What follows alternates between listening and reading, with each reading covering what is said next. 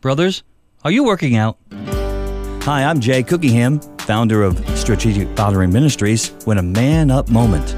To me, exercising the fruit of the Spirit is part of a personal, spiritual workout program designed by the Father, engaging us and treating us to be more like Him. Much more than strict obedience to a list of rules, it's much more than an application of truth, and it's certainly more than just practice. This is an inside job that's done by the Spirit of God working in us. Listen to this quote by Dwight Moody. A man ought to live so that everyone knows that he's a Christian, and most of all, his family ought to know. This is the journey that's offered to us, to follow Christ and to be changed men. The choice is always ours, not merely trying to be loving, joyful, peaceful, patient, kind, good, faithful, and gentle, and self-controlled, but allowing the retooling that fuels the transformation that releases this fruit in our lives.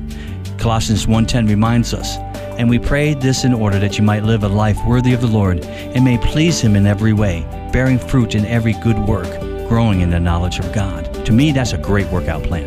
God bless you.